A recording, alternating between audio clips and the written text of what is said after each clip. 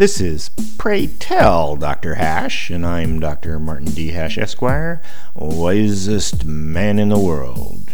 'Cause the competition just ain't that tough. And these are things I wish someone had told me. Today's topic, employee concepts.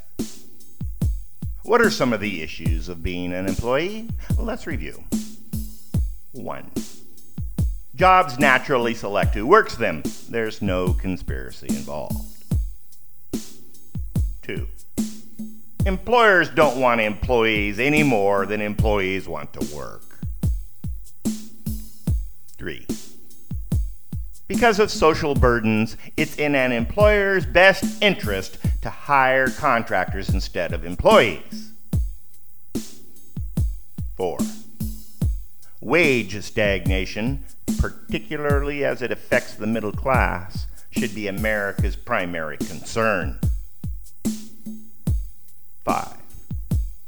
Only the market can determine how much you are worth. 6. The reputation of private labor unions is negatively affected by public employee unions. 7. Extreme compensation differences between executives and employees is the seed of capitalism's demise. 8.